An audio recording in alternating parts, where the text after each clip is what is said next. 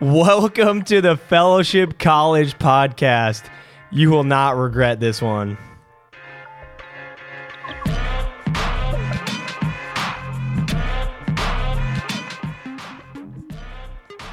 Well, speaking of regret, our second episode in this season is about regret, changing your mind. Specifically, does God change his mind? Is that possible? Can God make a decision and then regret it if he's all-knowing, all-powerful, knows the outcome of every event and circumstance? So, but before we get there, I thought it would be kind of a fun segue and intro to talk about things that y'all have regretted or even changed your mind about or changed your opinion about. Anything come to your mind? Yeah, I was thinking about this, and I was like, I've changed my mind about a lot of things. But something recent within this past year that I changed my mind about was my outlook on the Twilight series. Oh, no. Twilight, here's the thing. Twilight came out. It was like late junior high, early high school. You know, it was like huge. Everybody was reading it. Team Jacob, Team Edward? And, well, hang on, I'll get there. Okay. And the people want to know. Yeah. And, the whole time I was in high school, of course, I was like, I ain't reading that. I ain't watching those. No way. I was like, that's weird. I always heard it was bad acting. I was like, no, I'm not doing that. It is bad acting. And What? over the past year, I was like, people were talking about it again. For some reason, I knew people who were trying to watch them again. I was like, you know what? Yeah, I'll give it a shot.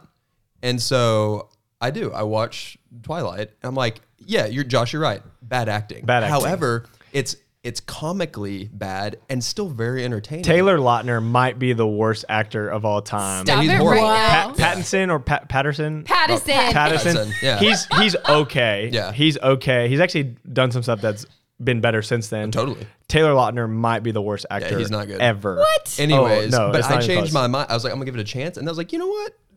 I had the right expectation for it, and I'm down with Twilight. Okay. I probably It's won't read great. the books. But the movies, sure. Okay. I felt that about The Notebook. I was like, Ooh. this is not my answer, but kind of going off that, like The Notebook, no way, never going to watch it, never going to see it, chick flick, like everyone's hyping it up way too much, like, and then I see it and I watch it. It's so good. I've probably seen it. so good. I've probably seen it 10 times. I mean, it's, you don't like that movie? No, I grew up loving. Okay, here I changed my mind on it. I grew up loving The Notebook. Look at that. And then I've watched it probably 2 times over the last 2 years, and it just makes me mad. I'm like, this is such an unhealthy relationship. It What are you is. guys doing? This is so stupid. I just get angry. It's like when I watch The Bachelor, The Bachelorette. I just get so mad. I'm like, you. Wow. I just get angry. Okay. Wow. This is a safe place. Thank you for sharing, confessing. Anyway, Team Edward or Team Jacob? Yeah, for sure. Edward, for sure. Yeah, same. Okay, Yeah. right answer. I was curious because your name's Jacob, Yeah. but No. I'm for sure Team Edward as well. Also, I have to argue that the acting is not terrible. Oh my gosh, Taylor Lautner. I think the writing is cheesy. That's the guy that and did they Shark play it Boy that and way. Lava Girl. And he was amazing. Yes, it was.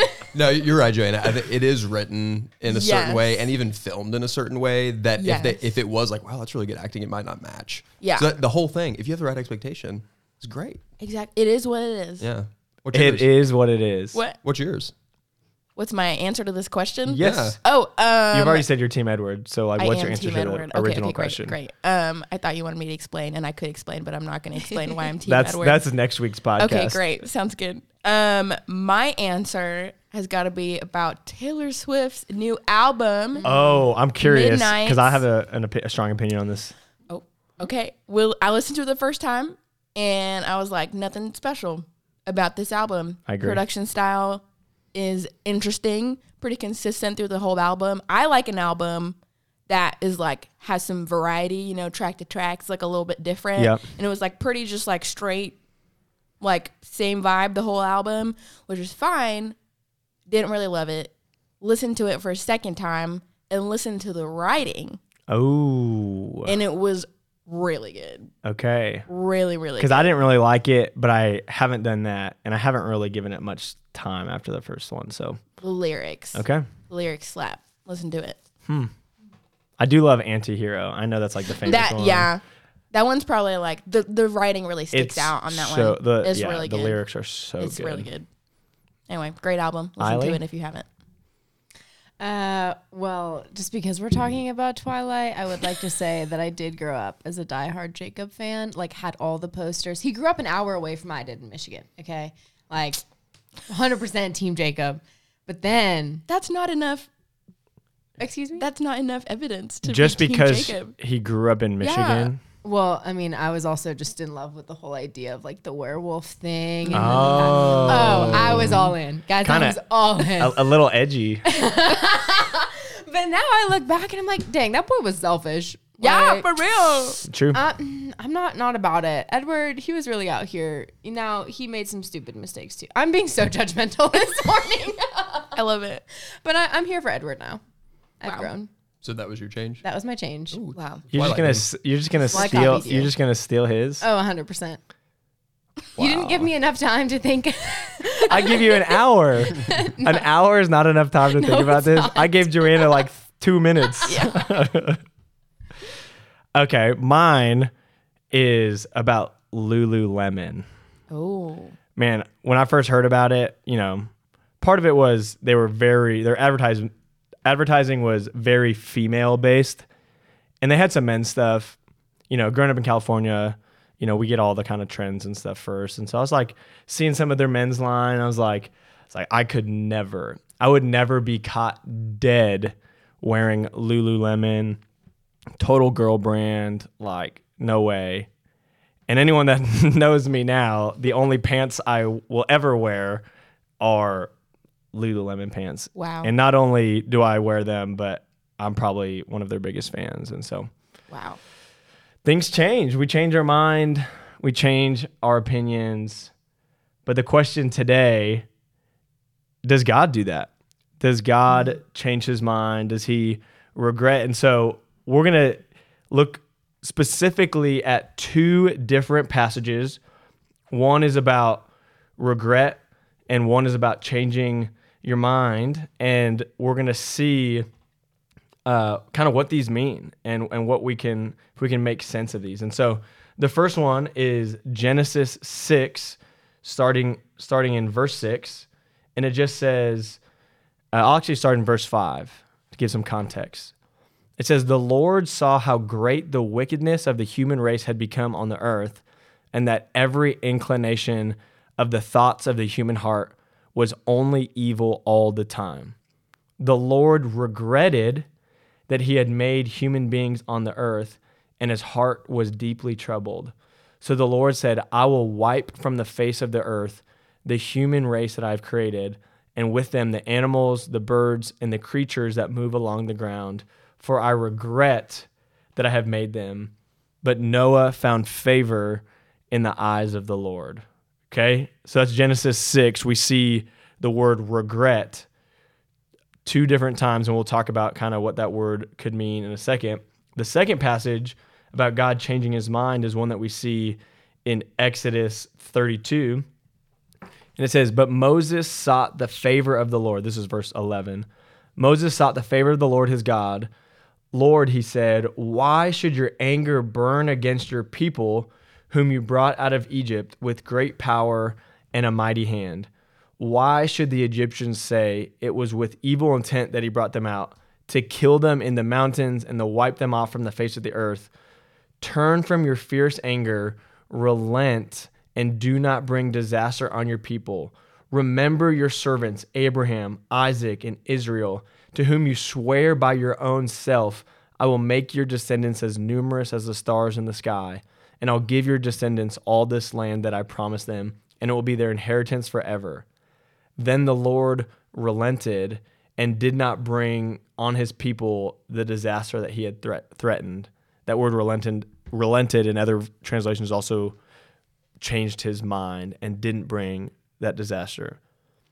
So right here, it feels like we have some pretty strong evidence that God regrets or that God changes his mind. So what does this mean for an all-powerful, all-knowing, completely sovereign God? Let's start with that Genesis 6 passage. what does this mean for God to regret? Well, I think it's important to look at the original Hebrew word for regret. And Josh, you were kind of talking about this a second ago about how different translations have different words behind it.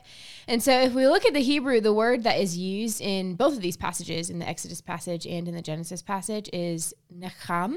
You gotta make it sound fancy. Yes. The more phlegm, the better. Naham. Thank you guys. Joanna, you didn't try it either. No, I don't okay. want to. I'm 50% Jewish, so Wow, okay, it you just got it. comes natural to me. So this word can mean to regret. It can mean relented, repent, to be sorry, to console oneself. And so if we look specifically at the Exodus 32 passage, Josh, were you reading from NIV? NIV on both of those. Yeah, so NIV uses relented, as does the ESV and like the Net Bible. But the NLT and the NASB actually use changed his mind about. So then Yahweh changed his mind about and did not bring on his people the disaster he had threatened. And then in Genesis, it uses regretted. So Yahweh regretted that he had made human beings on the earth. And that was ESV, NIV, Net, CSB. But then actually the NLT, NASB, more of those like literal translations use was sorry. So the Lord was sorry that he had made human beings on this earth. And what's interesting is, yes, we have this word nakam. And I'm gonna be self-conscious. I'm not saying it anymore. But while that word means regret and repent and all of these things, I think we have to pause and say, okay, well, when we think of that, we think, oh, that means like we sinned and we had to repent, right? So we did something bad or we did something we shouldn't have, and we can kind of think of it in that connotation. But if we take what we know about the Lord doesn't sin. The Lord doesn't do anything bad, right? And so we have to pause there and understand that, and then see that there's actually a second word for repentance in Hebrew, and that word is shuv. And I actually don't know if I'm saying that one right. I've got no critiques on that one. But that word is the word that's used in reference to human beings in human repentance. And that word is used in the context of, okay, they were sinning and now they are turning, and they're turning away from that sin. And so I just think it's important to make a distinction between those two and just note, hey, we as 21st century Americans are stepping into a different culture and a different language. And so we have to remember that there are going to be words that don't fully translate into our language that they had. And so they are going to be understanding words differently when these first recipients were reading this. That's good. And so I think right off the bat, we're trying to figure out then, what does this word regret or change his mind, nacham, what does this word mean? Looking specifically at that Genesis 6 context, like we know, as we talked about last week, if you listen to last week's podcast, God created all things. He created male and female in his image, gave him this purpose, be fruitful and multiply over the whole earth. And we're seeing this happen. And then by the time you get to Noah, it says every intention of all of mankind was evil. And that's where you get this context of God regretted that he even made mankind in the first place. And so what do you think he's trying to communicate here? Or you can even say, what is the author of Genesis trying to communicate here about God specifically? Hold me back if I'm talking too much, y'all. I'm sorry. But I mean, I think it's God saying that he's emoting, he's feeling, he's sorry and he's sad that what he created as good and very good in the garden is now not good, and sin has entered the world and it's broken. And so we see God responding, right? Like, I mean, we're going to talk about, does God change? And I'm going to say his character doesn't, but he responds to human beings. And I think that's a good thing. We don't want a God that's apathetic. And so when we look at these passages and he's regretting or, was sorry or whatever word you use to translate it over, he's grieving for something that went from good to not good. Yeah, it's definitely, it carries like a heavy emotional aspect to it. Especially, you do a word study on that. It's always showing that God has these like feeling and emotion and is dynamic, especially in his relationship with humans, because he cares extremely. I mean, he loves humans and he wants to partner with them. And so, yeah, like Kylie, what you said, whenever not only humans have come out of his presence and have become evil, but then are destroying all the good things that he created. I mean, just think if like you at a very small scale, obviously created something and was in a really close relationship with somebody, and then something similar happened, that would like grieve you. There would be a lot of hurt, regret as to how things have come about. And so I think it's a part of the main point of even the author writing that part of the story out for us to read. Yeah, and I think what's important to remember with a lot of this, we talked about this pretty extensively last week, but the fact that genre matters again as well, that when we read God regretted, we immediately think about, okay, what do I think of when I see the word regret? Instead of thinking, what is the author trying to communicate here? And all throughout Genesis, and you could even say all throughout the Old Testament, we see God given anthropomorphic characteristics. Whoa, big word. Define it. So God is given human-like characteristics, even though he's not human, in order to relate to his own creation.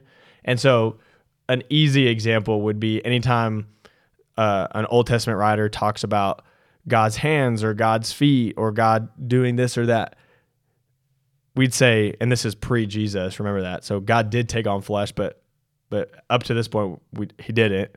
And so they're saying, they're trying to relate God to his own creation by using human traits, human characteristics, human features. And so part of what could be going on here is trying to relate to Israel that's hearing this and reading this, saying this is how God felt, like that. You're talking about like emotion, trying to relate to his people and kind of teach this deeper lesson of, hey, God's plan for creation, for mankind is much bigger than what was going on there. And so we'll see, especially this semester and as we continue, but we'll see that even though God regretted, it doesn't mean that he was like giving up on creation. Even in the next couple of verses, literally the next verse, it says, but he set aside Noah, who was righteous in his eyes. And so I think these two passages are interesting to see side by side, because Genesis 6, it says God regretted, and then he wanted to wipe out mankind, and he did.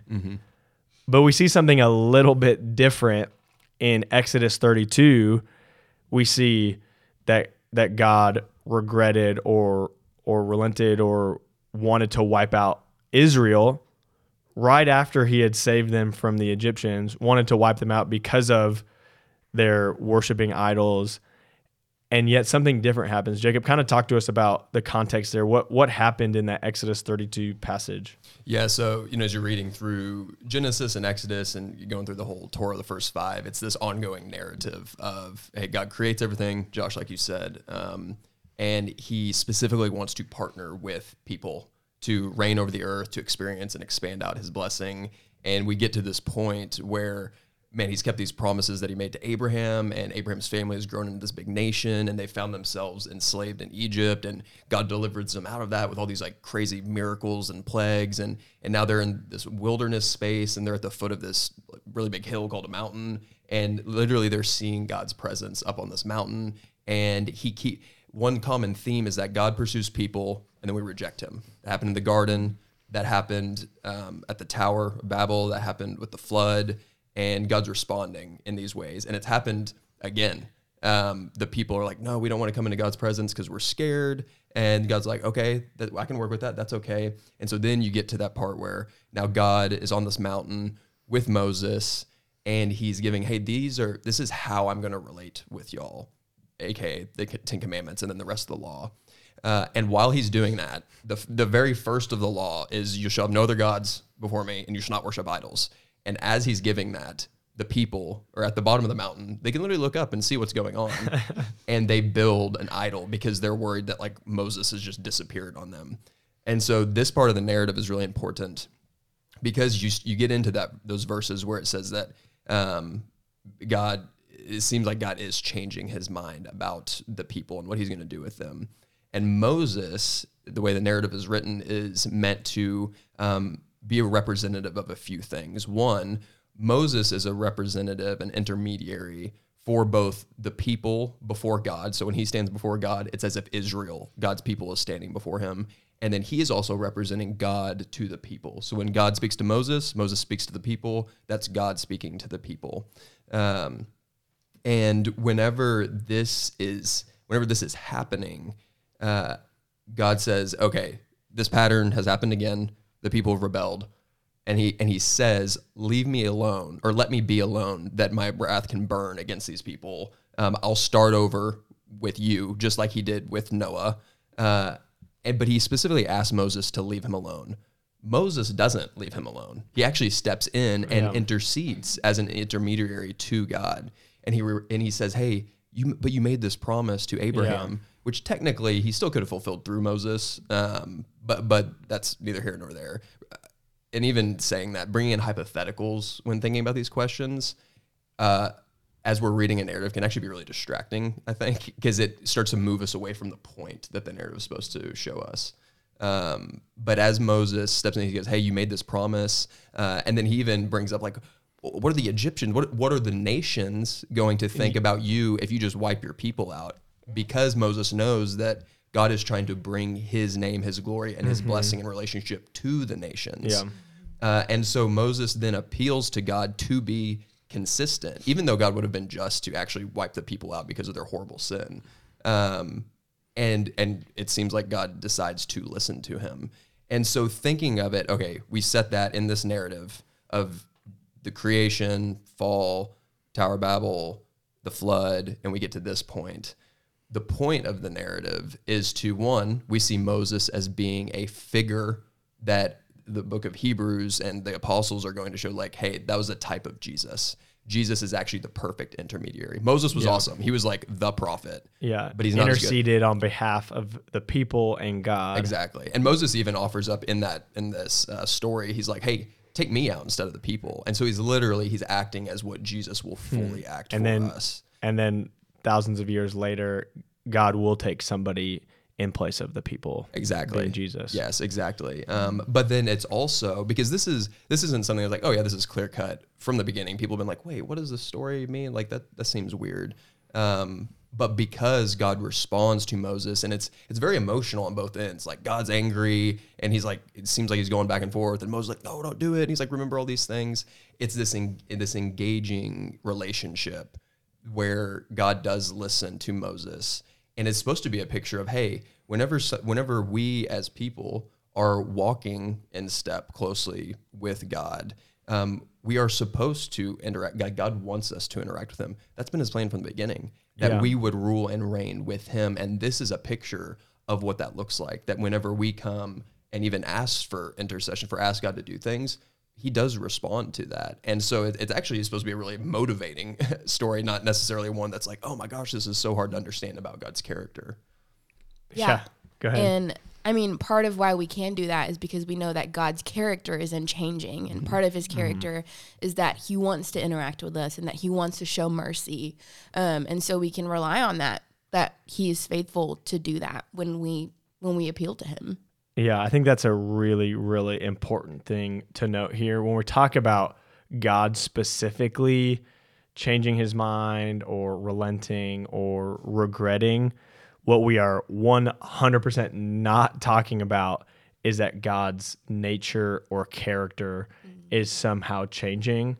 What we're saying is that he is, at least in this Exodus 32 account, and we see it again like in Jonah and we see other places, that God is taking into account intermediaries and like intercessors and takes into account his people and he listens, which I think instead of being this big philosophical, theological debate on God's sovereignty and all-knowingness, like omniscience, omnipotence, I think instead the whole point is to show that God is a God who wants to relate to us.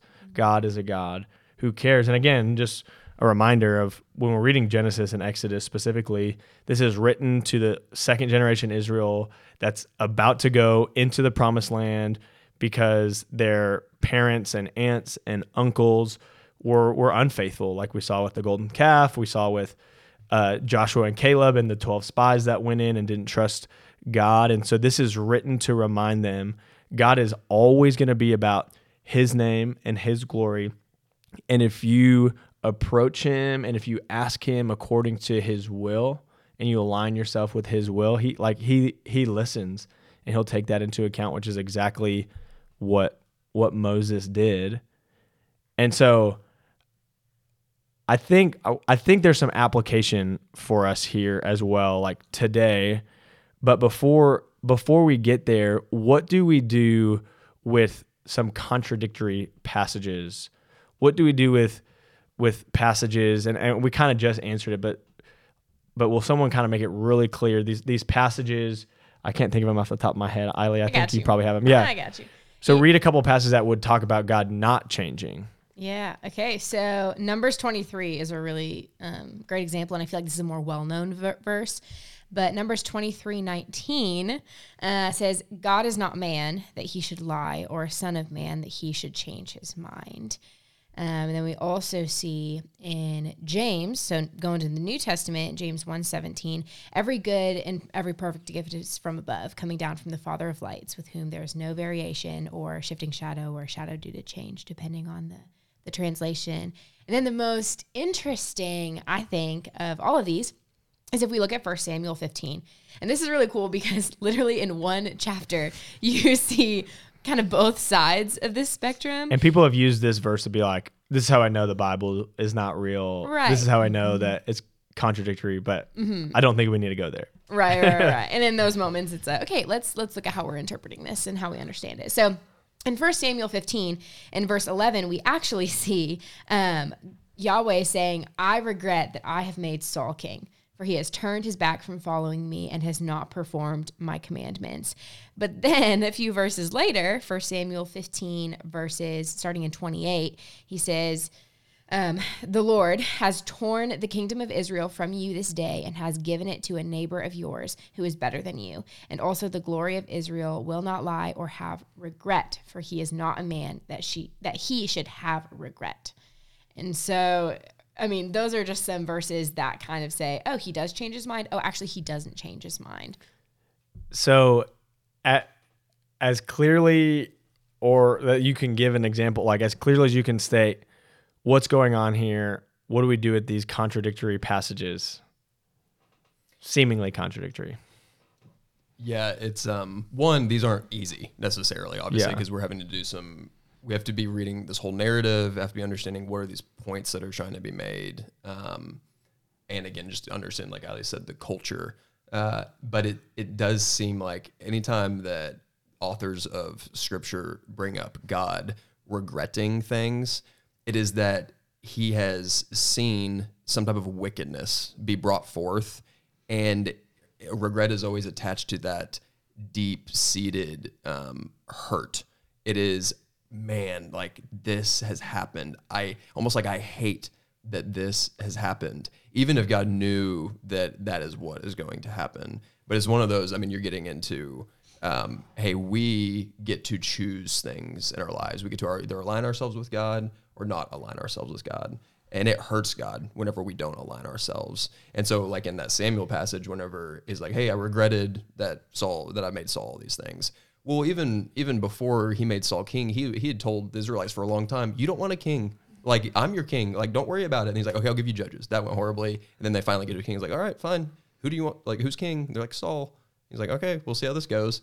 And it lands there. And then he says, Samuel, that, hey, there is no regret for what has happened here. It seems like this plan that God is working out in the midst of human rebellion and evil. That is part of God's sovereignty. He is going to work those things out. And as he is working that out, there is no regret, because that is God's huge purpose, is to work out this plan of redemption, even in the midst of evil. And so he's like, yes, absolutely, I am going to work this plan out, and I will not regret that I am doing this. But regretting the evil that has come about it's almost two different ways to use that word, and we have to be careful exactly how we're gonna just paint that word over a situation. He's mourning over the decisions that his people have made, but he's not surprised by them, and they ultimately don't change his plan. Like specifically in 1 Samuel, he let the people decide a king and regretted their decision, and was mourning that their decision actually led to a really, really bad king that was for his own glory. But then he had another king that he chose ready to go, who was David. I want to emphasize what both of you said. Like, God is not surprised by anything. He is all-knowing. He knows what has happened, what will happen. And I think that's just really important when it comes to this question, because if we recognize, hey, God is not bound by time, but we are, and so we see things very linearly. And I just think that's something to remember, and that's why this topic can kind of just be hard, because we are so like cut and dry, like, yeah, but we don't know what's going to happen tomorrow, but God does, and then what if, and then you can go down this like spiral. But just remembering, hey, God is all knowing and he's not bound by time.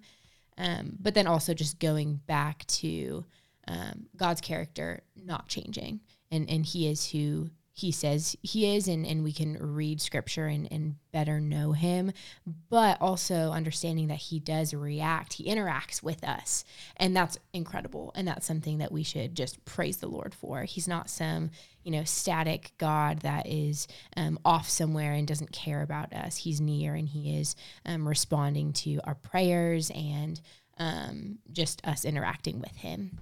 And that's a perfect segue into this like last little section, kind of wanting to bring it home by applying this. What does this mean for us? Does this have any implications for our lives as Christians today? And specifically, this brings up the question of prayer. Do our prayers change God? Can they change God? Does God change his mind when we pray? What's happening when we pray, when we ask God for something? What do y'all think? Yeah. So I think like my view of this, or my view of prayer growing up, was that like, oh, God is unchanging. God has a plan. And when we pray, it's not actually us interacting with the Lord or his plan. It's that we are throwing up these prayers and requests so that we move closer to the Lord in his heart simply by interacting or speaking with him. And that example, I think, shows God as like static and unchanging and not interacting with us at all, but we're interacting with him, and it seems really one-sided. But that's not what Scripture says. Scripture says that God interacts with us as well, and that it is a two-way thing, that prayers are actually answered by the Lord. And so, like, going back to what we were saying about actually interacting with God's character. If we know that God is merciful, if we know that God is a healer, if we know that God is all these things, and we know that God loves us and cares about us, then we know that prayers are answered, and that we can say, Lord, you have done these things, you have been merciful in the past, you have healed in the past, and we know that you can do these things for us. And so it's not wrong to ask those things of God. And I think that makes prayer way more powerful, and it opens us up to pray in faith, because we know that God answers and we know that he listens. That's good. And so do you think that there are things that God wouldn't do if you didn't pray for it? Just putting cards on the table here. I do. Yeah, that's what Joanna is talking about here. Even you dive into the New Testament, beginning of the church, the apostles and believers are going out, and like the kingdom's just like spreading a ton. The gospel's going out, and even in all those instances, all those are very specific scenarios where somebody's interacting with somebody else. Like if somebody's going to be healed or something's going to be provided. If that person hadn't asked God to do something, then there's not really any reason to believe that it would have happened necessarily. And so thinking about this, because you have small spectrum, big spectrum, God is working out this plan of redemption. Like he is going to do X, Y, and Z things like 100%. And like some of those things are like not going to change. But again, it's part of that partnership. It's from the very beginning of the story. He's wanting us to partner with him. And so the more that we are asking him to do things, to help us with things, to provide things, the more he is going to do that, because that is just the pattern over and over and over again, leading all the way into the New Testament, all the way into our own lives, that he will respond, he will answer. And, that gets into the question of sometimes it's not going to be the exact thing. If God's trying to work something out in somebody's life specifically that you don't even know is going on, and you ask him to do something in their life that might take away from that, or it might be opposite, even though you don't know it, well, there's a chance maybe he doesn't specifically ask, or he doesn't answer that. Maybe he answers it in a different way. Maybe he's like, hey, I'm up to something you don't even know about. But then you see it happen and you're like, oh, that's incredible. That's so much better than I thought. So yeah, that would be my answer to that. Yeah, and I think the important thing to like balance here, like the tightrope we have to walk, is that God can do whatever he wants to do and acts according to his will. And even in situations where, let's say you felt called to pray for healing for a friend and you're like, I'm not gonna pray for them. Like I don't think God's gonna answer that. And so I'm just not even gonna pray. And maybe these are hypothetical, which probably doesn't help us too much, and let's say that friend doesn't get healed. God can put it on someone else's heart. Hey, go pray for that friend. And say that friend says, I'm not gonna pray. God could put it on someone else's heart. Go pray for that friend until somebody does it. So even when we pray for something or don't pray for something, like God still can work his will and will work his will in an infinite amount of ways. So that's one hand. But with that, I really do think we need to also understand that God has chosen and wants us to be a part of his will, right? Jesus said in the Lord's Prayer, start your prayers like this: Our Father in heaven, hallowed be your name, kind of, right? Let's think of Moses, right? Your glory, your name. And same with Moses, your kingdom come, your will be done. Praying, one, for God's glory, two, in accordance with his will. And he wants us to partner with him in that. A lot of what prayer is actually coming alongside God in what he's already doing. And so C.S. Lewis talks about prayer doesn't change God, it changes us. Like, I think that's a fun way to say that. I don't think it's like I would say that, yeah, prayer could change how God would interact in a certain situation. But I think even more important than that is that the more we pray, the more we align ourselves with God's will and what he's doing. And so a huge part of prayer is actually ourselves becoming more like Jesus. Like, prayer is our wills changing to conform to what God wants to do in the world as well. Any other thoughts? I mean, that was all really good, guys. Yeah, I mean, I think just to summarize that, yes, we should be praying. And like I've said 5 other times, the Lord is responsive. He's not some far off God. And so, I think just remembering that our prayers are powerful, and I don't know, even kind of like what Jacob was talking about, the Lord's, and well, everyone's been talking about it, but the Lord's will be done, and it's whether or not we are going to be obedient or respond to that and take part in that. And that's really cool that the Lord chooses to fulfill his will through other human beings. That's just an incredible ride that we get to be on, and it's humbling too, you know, like, Lord, who are we that we get to, you know, pray for these people and come alongside them and watch you fulfill your promises that you've made to us.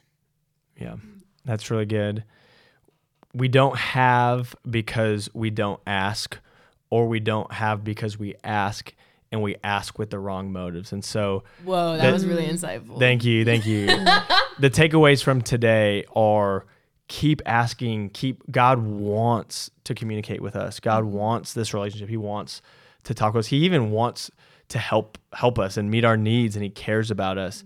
And so continue to go to him, continue to ask, and ask with the right motives. Ask in his name and with his name in mind, and also ask with his will in mind, and being a part of what he's already doing in the world. And so I know that didn't answer everything, and there's some mystery still involved with how God is working in the world. But until next time, grace and peace.